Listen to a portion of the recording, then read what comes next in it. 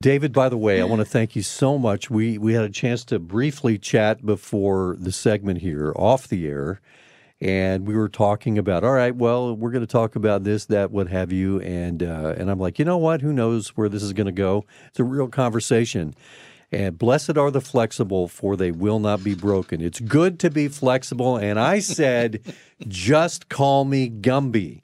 You said, I love Gumby, and I've got a bunch of Gumbies, and I'm like, you're kidding me, aren't you?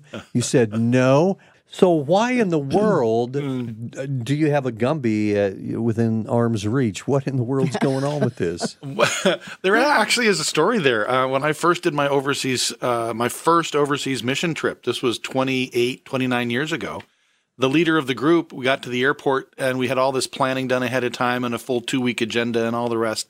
And she handed us all Gumbies, said, put this in your pocket. Just know that half of what's on that agenda isn't going to happen. You just have to be flexible when you head into the third world because you can't bring your Western mindset in. And so I've carried a Gumby with me on every overseas trip since then for 20-some years. And I would tell you I've taken that particular lesson of being flexible much farther than just going on a mission trip. I've taken it to the point that it really is a matter in your life of being flexible with how the Holy Spirit is leading you and to never get too set on things because God can tend to kind of upset our plans sometimes. And so it's just something that says just be ready for God to do something and go with it. So there you go. There's the story. India Partners, I love what you guys are doing. We may have some folks who are listening here this morning and they're like, I don't think I've ever heard of this ministry. Tell us how it began and what you guys do. It began over 30 years ago, and it's as simple as saying this. When there is a travesty in the world, and human trafficking is certainly that, then our founder, named Brent, he did something about it. And here we are now, how many decades later, and we operate several and numerous safe houses in Mumbai, India, and we work to rescue girls out of the trade, as it is called. But these girls are as young as 8. Now, let that sink in. Oh, man. So the girls are as young as 8, and they are trafficked typically from very poor rural areas into the city. Sometimes they're literally kidnapped, and sometimes they are kind of told that if they go into the city, we'll get you a job and you can send back money to your very poor parents. Parents are like, hey, it's one less mouth to feed, and you'll send back money. And so the parents let them go with these kind of like agents. They go recruit. They're terrible. Yeah. But they go, and they obviously are not there to do housekeeping or some other kind of job. They're trafficked in, and no money ever goes back to the parents. And so, and there are, no joke, hundreds of thousands in Mumbai alone. They estimate 200,000 girls under the age of 15 that are being, against their will, put into this work. And it's just horrible. It's awful. It is evil. So with India Partners, what we do is we have a whole, I wouldn't call it an organization, but we have a whole plan and a way that we go in and rescue these girls, but we can't just rescue them without a place to put them when they're done, because the trauma and the damage and the spiritual warfare that we're under for the sake of these girls is significant. So we have numerous safe houses where they go, where every need is met in these safe houses, and they find the love of Jesus and the healing that they need in these safe houses. So that's kind of in general what we do. Wow. Yeah. It's horrifying to know this is going on. And what I really want to say is, well, how can this is supply and demand. How do we get rid of the demand? I mean, you can't really do that in another country. Yeah. Well, there's a lot of cultural issues that we're dealing with here in India.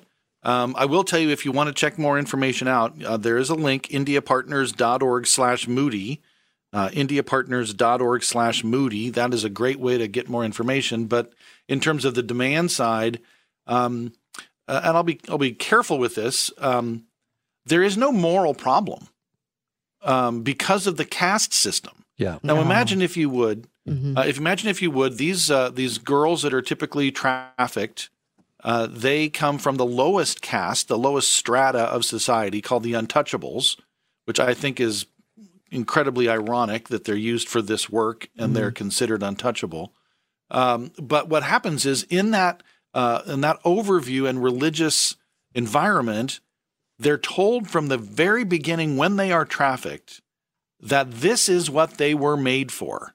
Like, you are here to serve the upper castes, and the upper castes look at the bottom caste and say, this is what you were made for. So if you're really good at this, then maybe in the next life you'll move up. And because that's a cultural scenario, that message is accepted. And this is why we have an incredibly hard job to infuse in these girls a very different understanding of what they were made for. And I don't think you can ever separate the gospel from the healing that is needed. And that's why they're part and parcel of our work in the safe houses. I was talking to one of our staff, this was a few years ago, and I just said, what do they need? Like, what do they really, really need when they come in? And they said they need two things. Primarily, they need time and they need Jesus. They need time because if they're with, and this is no joke, do the math. These girls are forced to be with anywhere from 15 to 25 men a day, right? And this happens for years. And so when you finally bring a girl into the safe house, you've got the healing has to take place.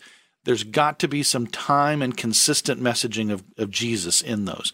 And the only one who can change the identity of a person, no matter what they're under, is Christ, right?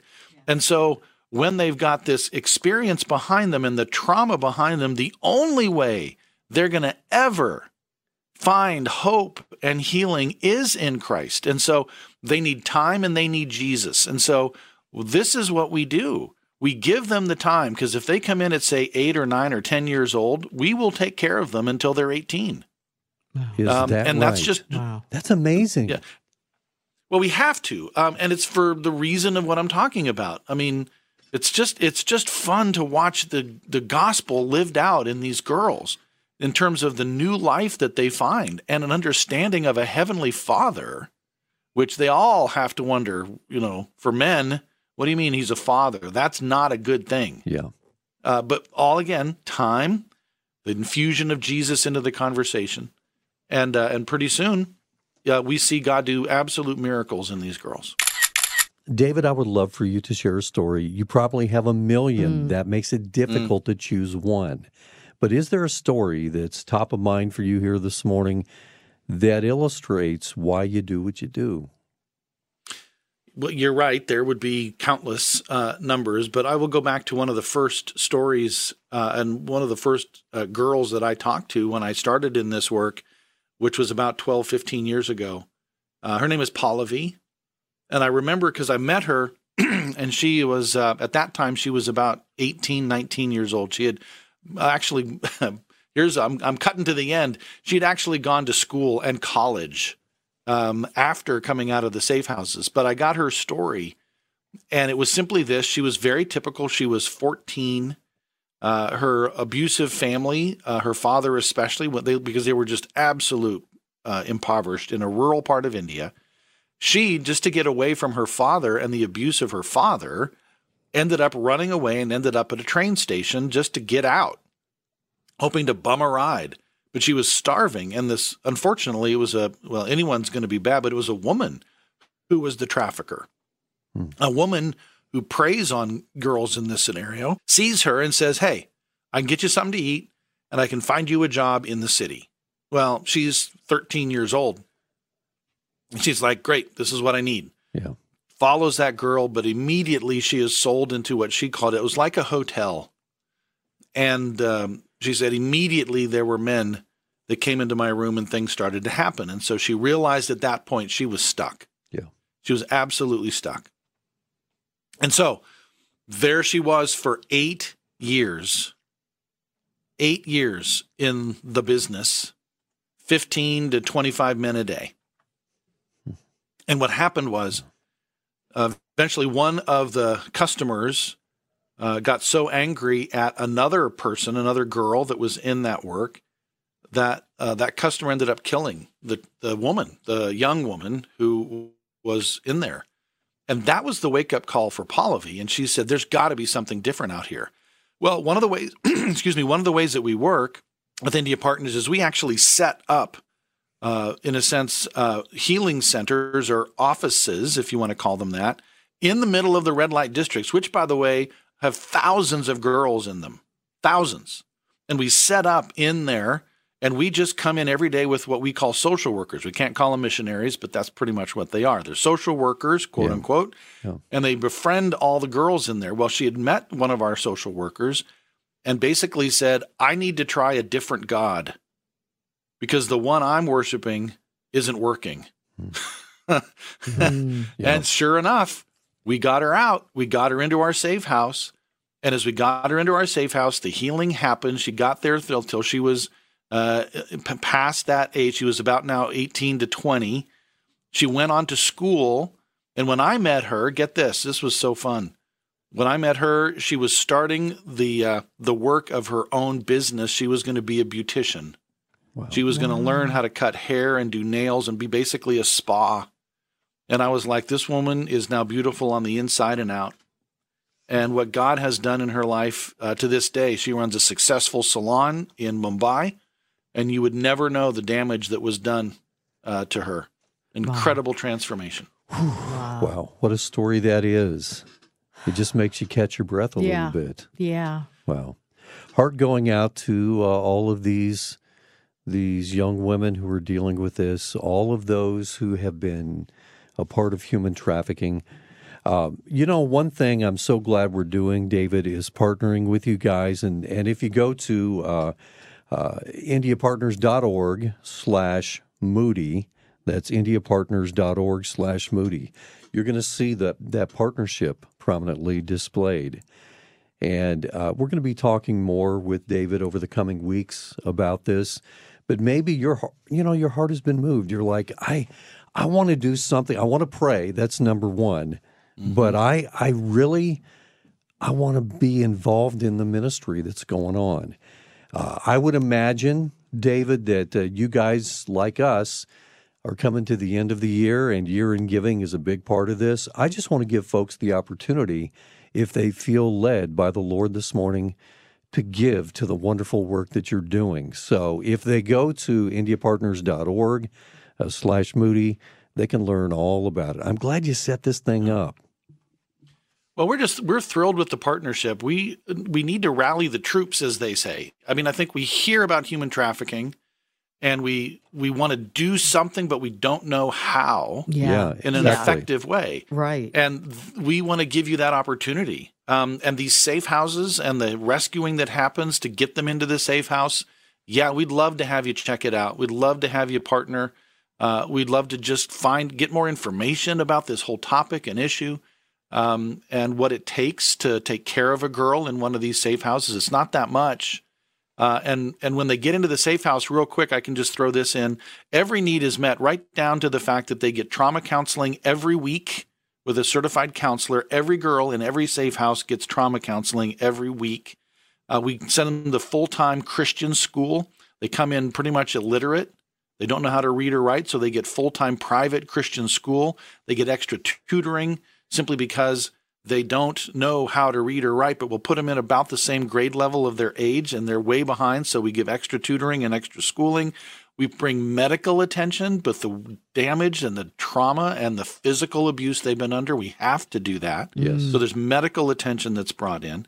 There's daily devotions and Bible studies. There's all these things that are part of taking care of them in that safe house, and it's surprisingly inexpensive. But thank you so much for finding out more. And if at the end of the year you want to help out, we certainly are appreciative of that and the full partnership in every way. David, thank you for being with us this morning, getting up early. This is so vitally important, what we're talking about here. And we are going to be talking, as I mentioned, in the coming weeks about this. What an honor to partner with such a wonderful ministry. Yes. Thank you. Well, Kurt and Kate, thank you very much. Let me give the website again, if I may. It's indiapartners.org/Moody, indiapartners.org/Moody. And we thank you for finding out more. And as the Lord leads, pray that through and get as involved as you feel God is calling you. And remember, blessed are the flexible, for they will not be broken. It all goes back to Gumby. Well, we talk about God's Spirit leading, and there you go. If that has happened, be flexible and follow up.